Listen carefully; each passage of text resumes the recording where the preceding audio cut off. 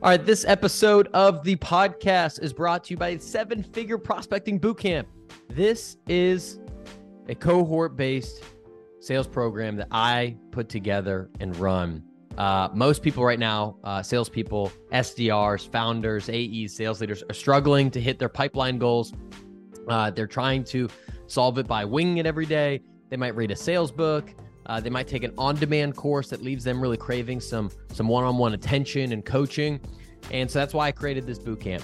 It's 30 days, intensive coaching, cohort style, run by me. So every week you're going to get live calls with me, teaching you the fundamentals of prospecting, how to sell to the problem, cold email, time management, cold call, all that. Use your sales tools to build massive amounts of pipeline.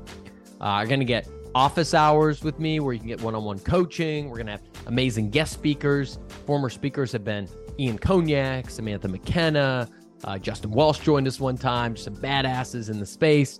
And then tap into community. Got dozens of other like-minded salespeople in the trenches with you, learning and growing, that you can learn from, that you can chat with, that you can build community with. So that's all packaged together. The next cohort starts January 2nd. Love to see you there. Exclusively for podcast members, people that listen to the podcast, you can check out the link in the profile or on my LinkedIn page. It's also on tasales.co. But if you type in the code podcast, you will get 20% off your order. So go check out at the checkout line, use the coupon code podcast. That's PODCAST to get 20% off. All right, now to the episode. All right, here we are, another episode of the Millennial Sales Podcast. I am your guest host, Blake Hudson, and today we have joining us Zoya Segelbacher. I'm so excited to chat with you. We've had the chance to catch up here lately, but this time we're going to record the conversation and see where it takes us. Zoya, how you feeling today? I'm doing great. I'm so excited to be on here too. We're excited to get it recorded. We're keeping it going while our good friend, host of the podcast, I say good friend, host of the podcast, Tom Mullane, will get some stuff done. And I'm doing my best to fill in for him. So Zoya, why don't you just start by telling us a little bit about yourself, your role, and then I've got some great questions I'm excited to dive in with you. Sure, yeah. I'll get started with, I guess myself first. I'm living in Los Angeles. I moved here about 7-ish months ago. Before that, I was in the Bay Area. I spent most of my career either in the Bay Area. I did a quick stint in New York, and I'm from New Jersey. So a little bit about my regions. I consider myself pretty bi-coastal. I'm usually on the West Coast in California or East Coast in New York or New Jersey. For my job, I work at Gong. I have been there for just over 3 years. I started as an SDR manager. At one point, I was an ISR manager, inside sales rep, and now I work in enablement at Gong. Yeah. And that's exactly where I wanted to go first. Enablement. It's almost like this magical elixir. Like, what exactly do you do in enablement? I know because I've been in that world before, but a lot of our listeners don't. Maybe they haven't interacted with it at all. But can you give us like your definition of enablement? Yeah. So shorter definition, I'll give both. I had a really nice explanation shared with me recently on like an entire ops org, which is what I'm part of at Gong. Enablement rolls up to ops, and it's common at a lot of companies for it to roll up that way. My short summary is that we as enablers are basically there to serve our customers of the company, which would be the salespeople. So we're in a role where we're trying to figure out what salespeople need to do their job efficiently, what salespeople need to know, things like that. But if I were to kind of like orient it around the whole ops team, so my VP of ops recently explained it this way. I don't know if he coined it or not, but credit to Brian Bayless for explaining it to me this way, and I really liked it.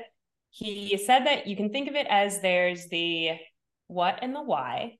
And so the what and the why would be the strategy team. That would be like your leaders, right? Your VPs. They're often the ones who are responsible for generating the strategy. there's your how, and that would be like your sales ops, your revenue ops team, go to market ops. Those are the folks who are figuring out like how we're actually going to scale this, or how we're going to use XYZ technology to accomplish the different parts of the strategy. And then you've got the who, and that's generally where enablement comes in. So what's the audience? What do they know? What are the gaps in what they know? Who's going to share it with that audience, right? Like selecting speakers. Is it going to be you who's facilitating? And the whole like production of putting on a show, basically, to enable the team, or a training, or like whatever the purpose is of what you're bringing to your customer, the Do you sales think team. it's fair to say, or perhaps is this too overly simplistic, or maybe I just missed the mark at all, but like professor of sales in a way? I like professor of sales.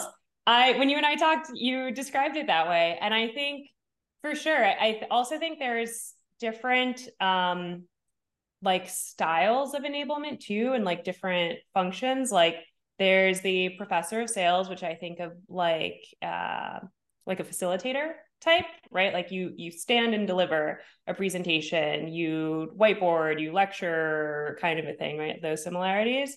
But there's also another type of sales enablement where you're really focused on like cataloging the learning and like the learning management systems, and making sure that people can get the content, right? The content management systems. And so like I've noticed there are some people in enablement who might not have a background in sales, but they have a background in like librarian studies and things like that. So I think there's those two kind of angles. And then there's also like the leaders sometimes of the enablement teams, right? I think they're like more connected to the strategy sometimes, right? They're not quite facilitating. They're not doing the cataloging and the like, librarianism. I made that word up, I think. But they're leading the team, and they're thinking about like, how we're going to make the function actually run. And I actually think there's maybe like even one other type of profile that like gets into enablement, or like who's doing the enablement. And that's like sometimes people with like backgrounds in instructional design, or like adult learning. I guess that's kind of similar to the professor analogy, but I think it's like approaching it from a scientific way, rather than like, here's the knowledge I have, I'm bestowing it on you, or here's the knowledge that the company has, I'm putting it in a format, curriculum type thing. The people who are really into like the design and like the slide building and things like that. And I'd say for the most part, everyone in enablement is kind of a generalist, but you start to notice that people have their specialties. Yeah, generalist role, specialties within. It's interesting you mentioned instructional design. For those that are interested in sports and football in particular, there's a slow but subtle move into having instructional designers in a football team, in a football organization. Put very simply, they're teaching coaches how to teach. And it's fascinating to see, because you have these coaches and there's this intergenerational sort of teaching that's trying to take place. And there's some gaps, right? A coach typically reverts to screaming and yelling and do better. And that's worked for a while. But if you want to win, if you want to be the best version of yourself, team, football, or sales, otherwise, you got to learn how people learn best. You mentioned backgrounds and the various backgrounds in sales, and I'm glad we got to like the end part, but I want to take it back a pace. You went to Cornell, right? And I'm curious to know how your time in Ithaca impacted the way you think of sales and your career in general. Specifically, there's not that many Ivy grads in sales. And so I just want to know, like, what made you go into it, and then how has that informed the way you go about doing the work? Yeah. I would say, so like if I back it up to Ithaca, well, actually, wait, first I want to challenge that. I actually think a lot of people that I went to school with are in sales. It's just not called sales. like, if they're in finance or like, I don't know, like investment banking. That was like a profile that I interacted with a lot in college.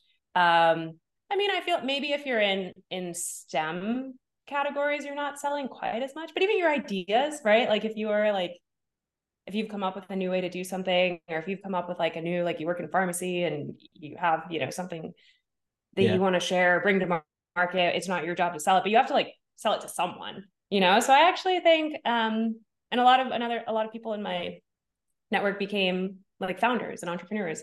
So a lot of them are selling, they just don't know it, or maybe they do too. But yeah, if I back it up, I started in school, like at Cornell, thinking that I was going to study chemistry. I did not.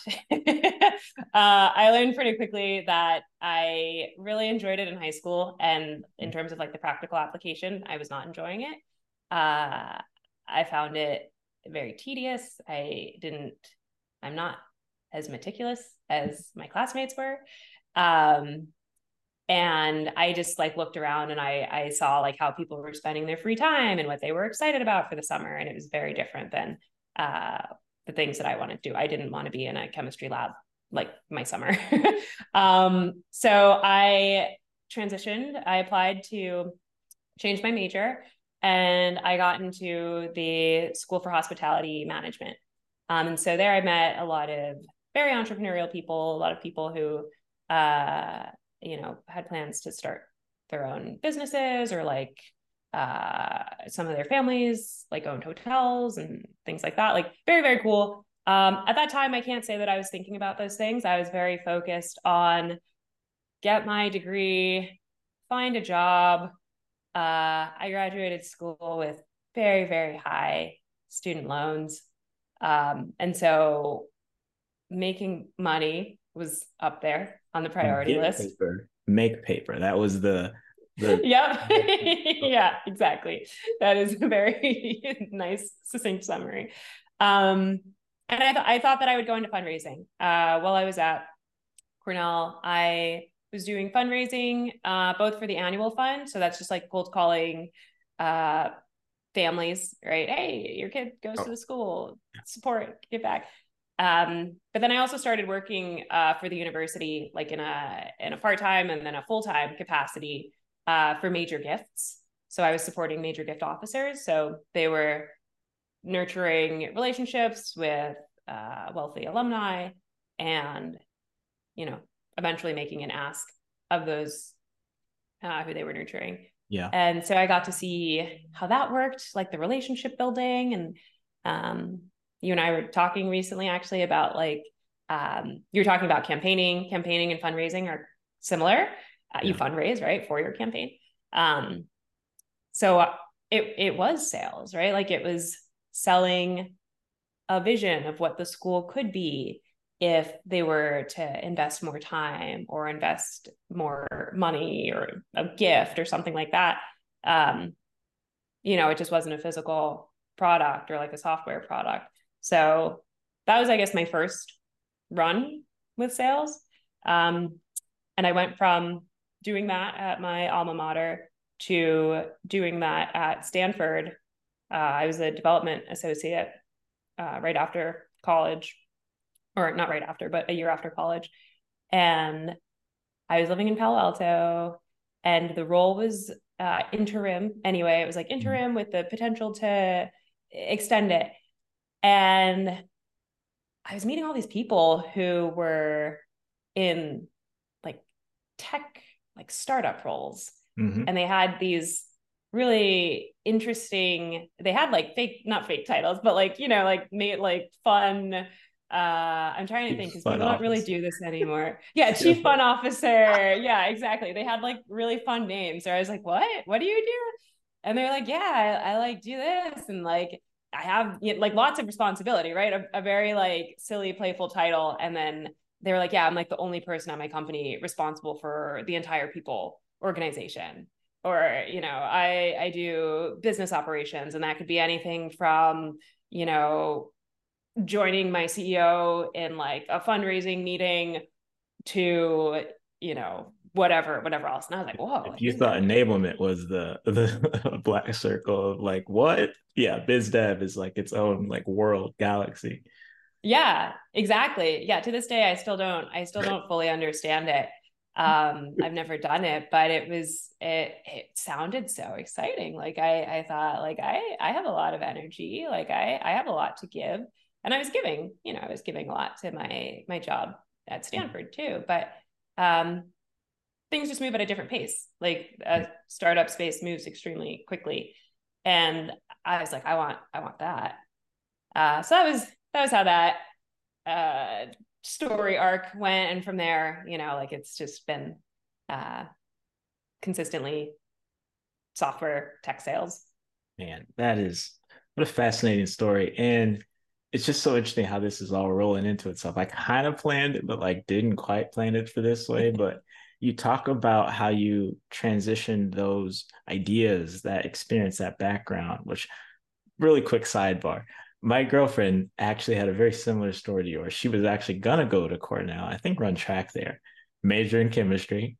And then she very much realized like this ain't it. She ended up going to Northwestern and she did band and chemistry. And she eventually switched over to religion, science, health, and medicine, which is kind of like a sociology degree.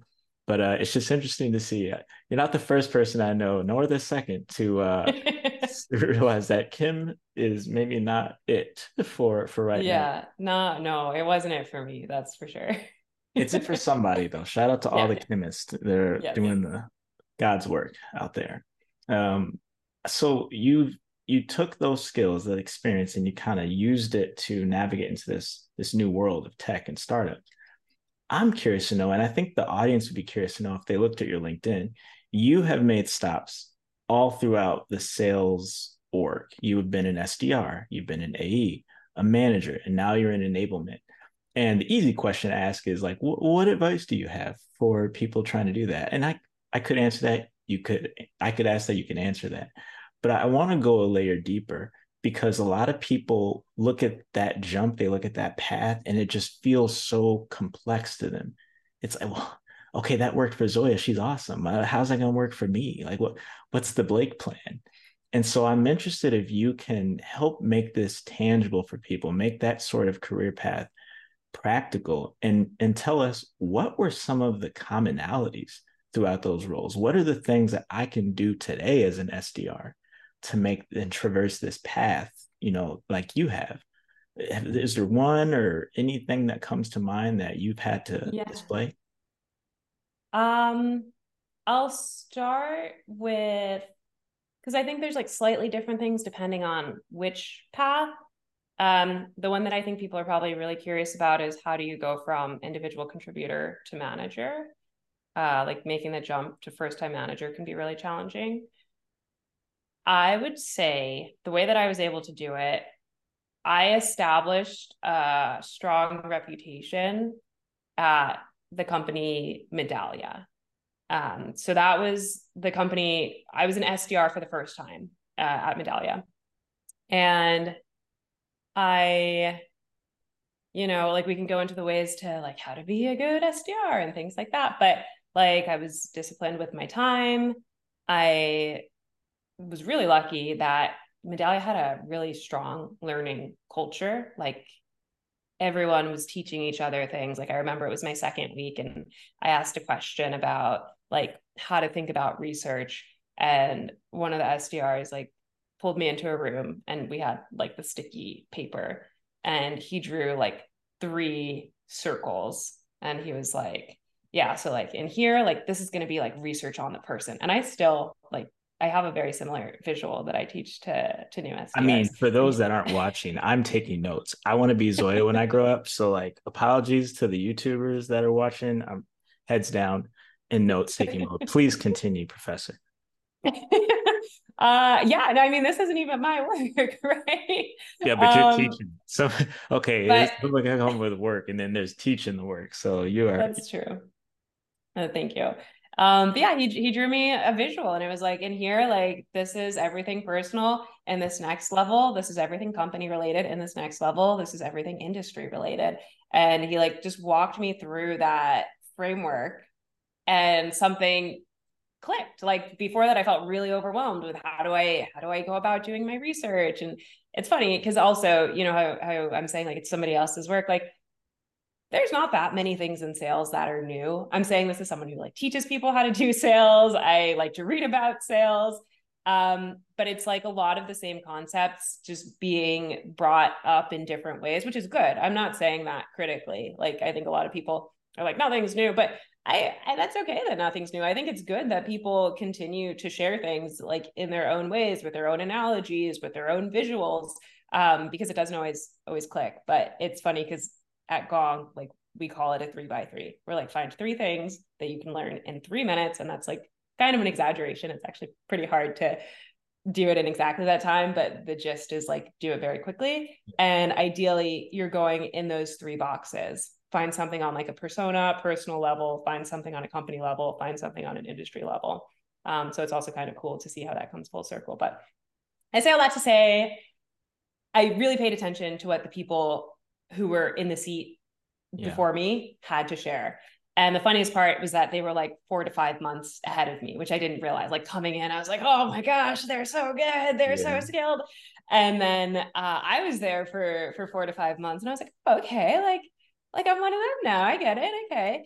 And so then I like stepped into that role, right? Where I'm like, now I'm like, you know, when you're like a senior in high school or You in got invited college. to the cool kids table. Yeah. So then I was like, I'm a cool kid now. And it's funny because I was only at Medallia for a year, actually. They relocated everyone on the SDR team to Texas, and I decided that I didn't want to move to Texas. I had just recently moved to the Bay Area. But I had all those connections there. Like, I had really good friendships. My manager specifically, I had a fantastic relationship with her. I, from day one, was extremely authentic with her. She was extremely authentic with me. Lots of vulnerable moments, lots of, you know, just, we knew each other. And that's also credit to her too, right? But like, we built this relationship where there was just this mutual trust. And she ended up getting a role at Braze.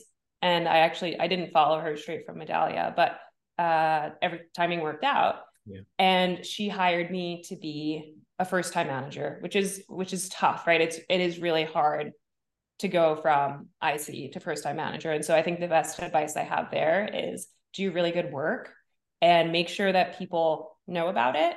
Make sure that you're keeping those connections with people who you've done good work in front of, and then like catch up with people, like stay in touch. I've actually surprised myself. It turns out I'm really good at networking. No.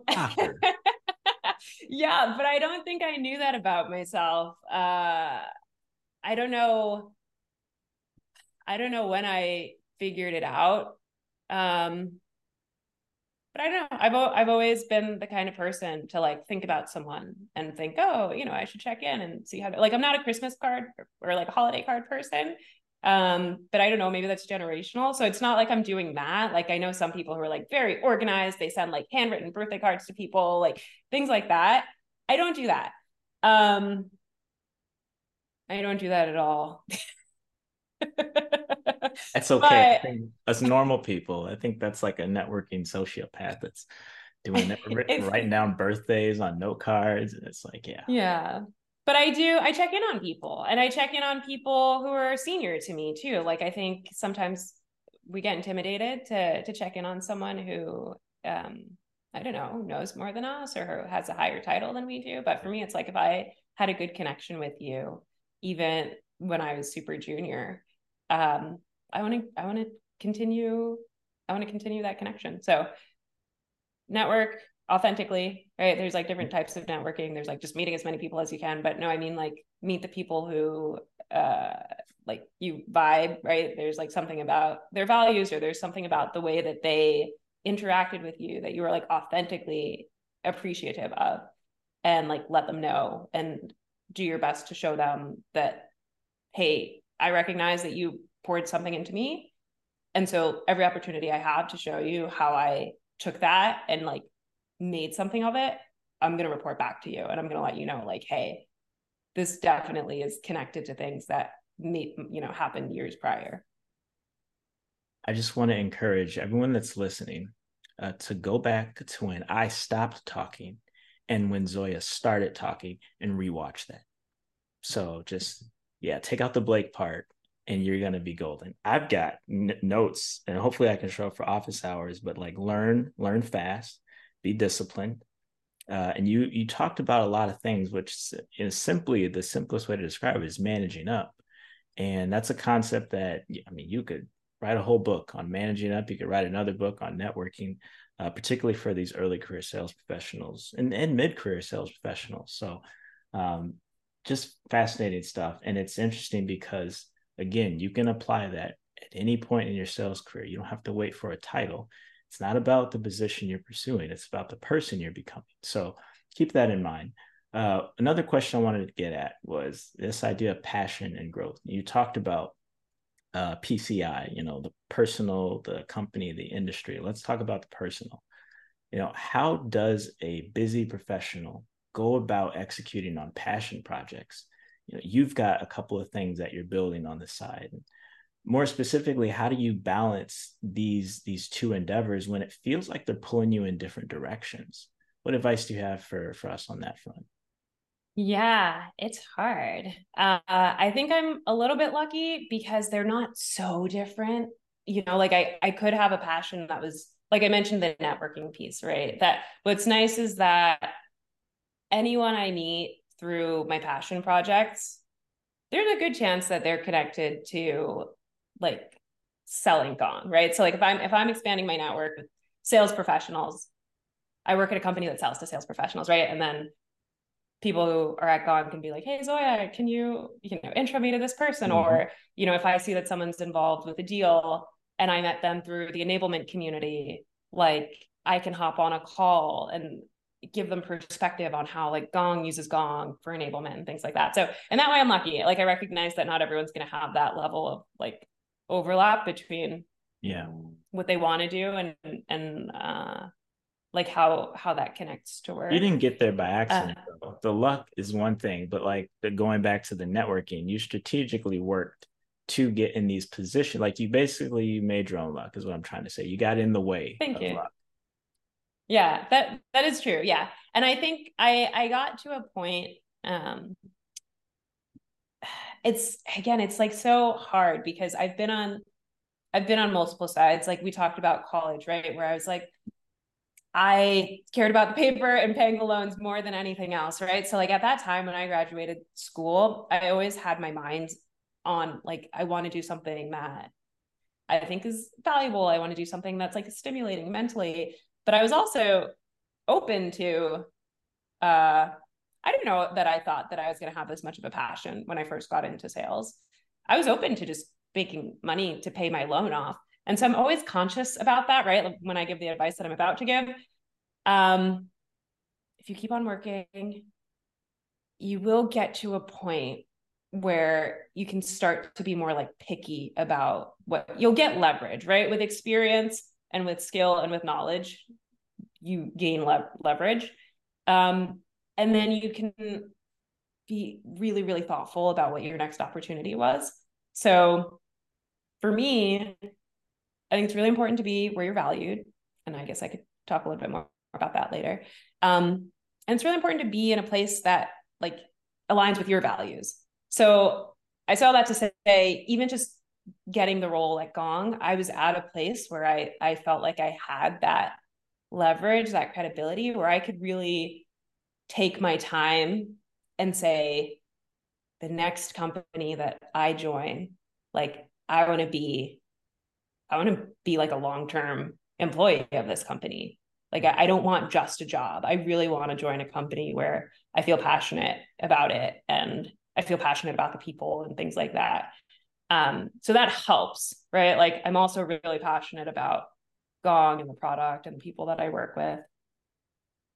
And that just takes, again, I think to get that either luck or like if you're making your luck, the skills and the experience and the track record so that you can sit in the interview seat and really assess for yourself, like, is this actually my number one company?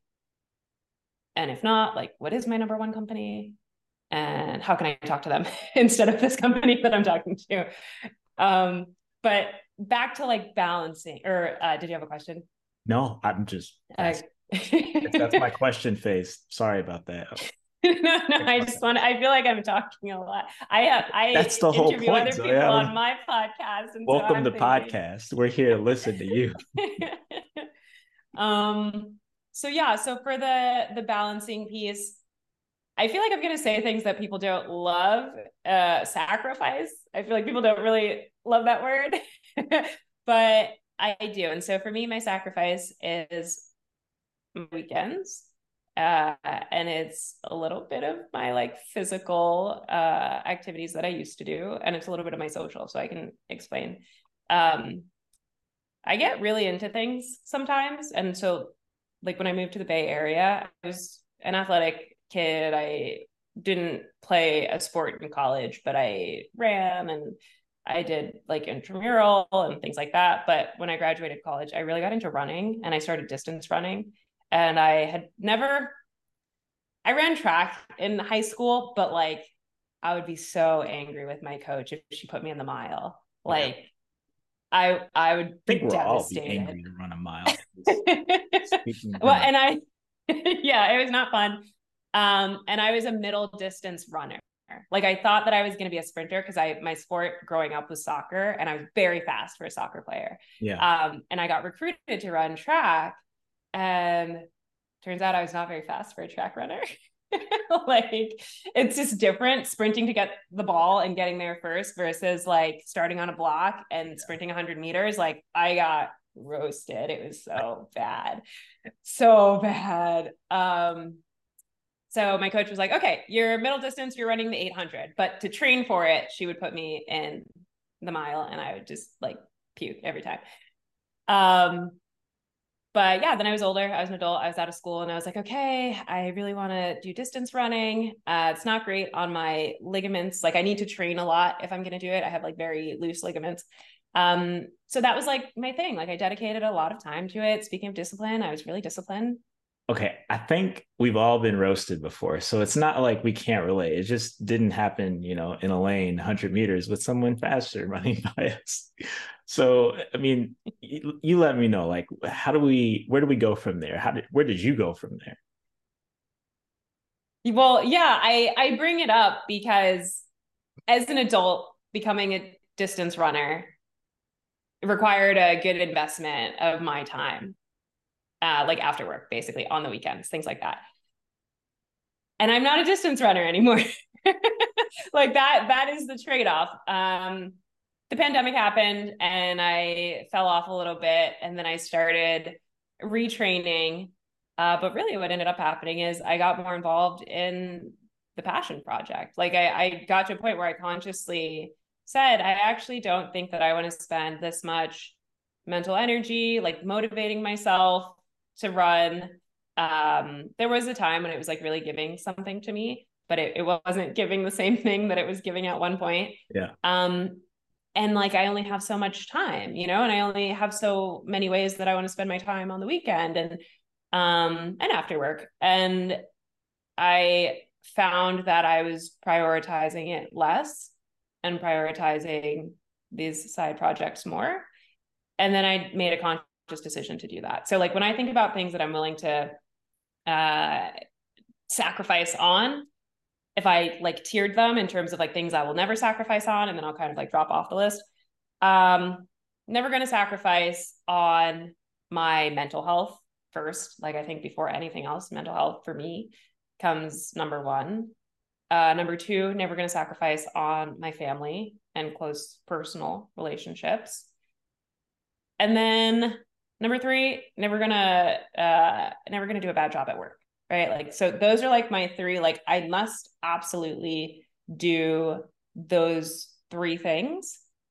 And then never hobbies or the, yeah. Couldn't help myself. I tried. I genuinely tried to stop it. Enter the Rick Roll song. This is why I'm the guest host. By the way. This You is Rick rolled yourself. You Rick rolled your podcast. Please continue. You were saying something very important. I wasn't. Bad job work. Never sacrifice your work. Yeah, I would say like those three things, like especially for me right now, like those are the three things that I'm like, I will never sacrifice on, right? There's no race that could make me sacrifice that. There's no passion project that can make me sacrifice that. But now there's like room for everything else. There's the friends who I wouldn't say are like close family friends, but like I like to go out with them and we have a good time.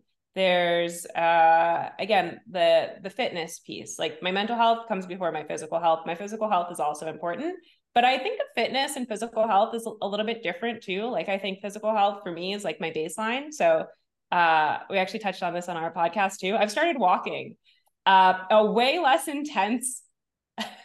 I can do that. I could walk a mile. Let me tell you something. That mile didn't stand a chance. Yeah, exactly. And that's really surprising for me. I feel like people who have known me in the past will be shocked when they hear that I'm not running and I'm walking. But it's because I can only be so intense about so many things. And at the moment, I'm very intense about my passion project. So for me, the running, I was also very into acro yoga at one point, like acrobatics and partner yoga. And that's on the back burner. That's like a hobby now. That's something that I do on the beach with my partner for fun. But there was a time when I was like training my body for handstands and paying a personal coach and all these things. And, you have to choose how you're going to spend your time. And right now I want to spend my free time on my passion projects. So there you go. Sacrifice, choice. And I wrote down here, I can only be intense about so many things, which there's so many things in that statement, like intensity. You can't just half-ass it. You can't just try stuff. There has to be an intention and an intensity about what you're doing. I want to be mindful of the time and respectful of your time. So I have one last question that relates to what we just talked about, and then we'll get to our closeout question. So you've talked about burning out. You've talked about not allowing yourself to sacrifice in the wrong things. And the one that really stood out to me was a bad job at work. So you're a sales enablement and you have programs that you're creating or running. Specifically, talk to us about how do you scale programs? This is one thing to start something, right? But how do you get something to grow? We're in sales, we're in tech, we're all about growing. How do you scale programs as an enablement manager without burning out or losing your mind? It's challenging. Like I can give an example. There's talking about like intensity or like cost benefit. There's a benefit to doing in-person live sessions. Mm-hmm. Or like if we're saying live, like even over Zoom, Gong has multiple hubs. So it's common, right, that someone is on Zoom. But that also, my role in enablement is more than just being a trainer, right? It's more than just running onboarding. So there's a cost, right? Like if we're going to do every single session for onboarding specifically live, that's pulling me away from maybe like some of the go-to-market projects that we should be building on, right? Like at a lot of companies at Gong, right, our most senior leader of the sales team, right, our CRO is going to come out with OKRs. And then those leaders who report to our CRO also need to come out with their own OKRs. And those need to align to the priorities that he set.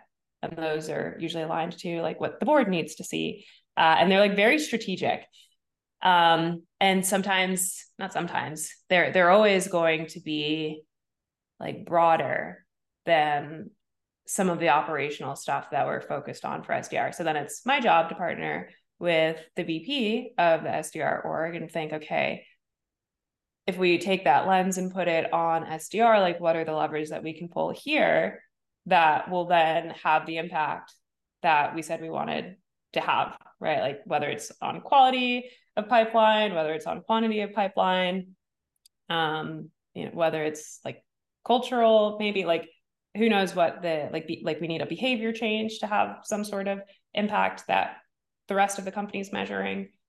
And it's really challenging to be able to do both, like to support in that strategic way where we're really thoughtful about how we're reporting on it, and we're putting together like one large enablement that's going to have like lots of reinforcement throughout the quarter or throughout the month, versus like these like programmatic things, right, that are just like rapidly refreshing.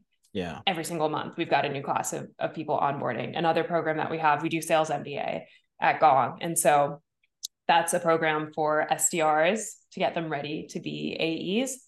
That one refreshes every single quarter. We have a an SDR development boot camp, which is different from the onboarding program, right? So we also have a good amount of programs. And I'm talking about SDR specifically because that's the segment that I support most closely. So to balance it, No, go ahead. To balance it, like we do incorporate like on-demand content, and we have a content management system, and we sometimes will, whenever we can, right, we don't want to duplicate efforts, we'll combine segments where it makes sense. That's something that we recently started thinking about. How can we up-level our onboarding program so that we don't have different segment leaders running the same thing but slightly different? How can we unify it, take what all of us have built, and also make it more like aligned to go to market too, like not just something that a leader thought of in not a vacuum, right? But let's take what all the leaders thought and put it together in a way that we can get multiple audiences together. Right. How do you avoid overwhelm? That was my question. Is like, because an SDR, they got a lot going on. Their job is very activity heavy. So yeah, how do you avoid overwhelm for them or other folks in the sales org? I love a calendar. Like I love a color-coded calendar. I love activity blocking. In enablement, it's more like project management, like it's longer term. For SDR, right? It's very much like you can take your day. Yeah. Overload for the student as well. Like I just both keep going, and then also overload for the student. Yeah, that is like my job to look out for, and it's tough because in enablement, I started, the episode saying like our customer are the salespeople, our stakeholder is the leader of the segment, and sometimes we just have to reflect back what's on the docket. Like, hey, we said we want to do this, and this. We also want to be conscious about the number of hours that we're taking people off of the sales floor. And we also need to think about like learner bandwidth. Right. Do you agree that you want to go forward with these? Or if you had to prioritize them, how would you? I had a system with one of the leaders where we said we wanted to focus 80% of everything on strategic, long-term impact, connected to the go-to-market, OKRs that were set, from the top. And then we want to do 20% of the operational stuff, like the stuff that are like fires, the stuff that we don't really know about, but then marketing tells us, hey, like, by the way, conversions on the MQLs have gone down. And then it's like, oh, okay, like what happened? Let's dig in there. Let's find out. Like, let's come up with reactive onboarding to this new information that we got and implement that. But this needs, because it needs to be done. It's a problem. Yeah. But it's maybe not connected to, the high level priorities that we said that we were going to go in depth on and all of that. So it's mirroring it back and then asking for prioritization, and challenging sometimes also, pushing back.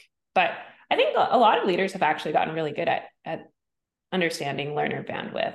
Like, I think organizations that do a good job getting feedback from the front lines have a better sense of the capacity from the front lines. So like if they feel like they're getting too much or if they feel like they're not getting enough. And I think Gong does a good job asking for that feedback. It's time for our closeout question. This is a question I've been asking all our guests, just a little bit of context. We talk a lot about successes and overcoming, and this question is about resilience. It's about how we navigate certain things. So I won't belabor the point. What's a mistake you're proud of? Yeah. A mistake I'm proud of. I don't know. I will say I don't really have anything I'm ashamed of. I don't think, right? I have to like really think. Good start. Good start to the answer. Yeah, I think it's tough. I don't think I made that many mistakes. No. But like I think it's perspective. Do you know what I mean? That's not me like being that's not me being like cocky. It's more that like so many.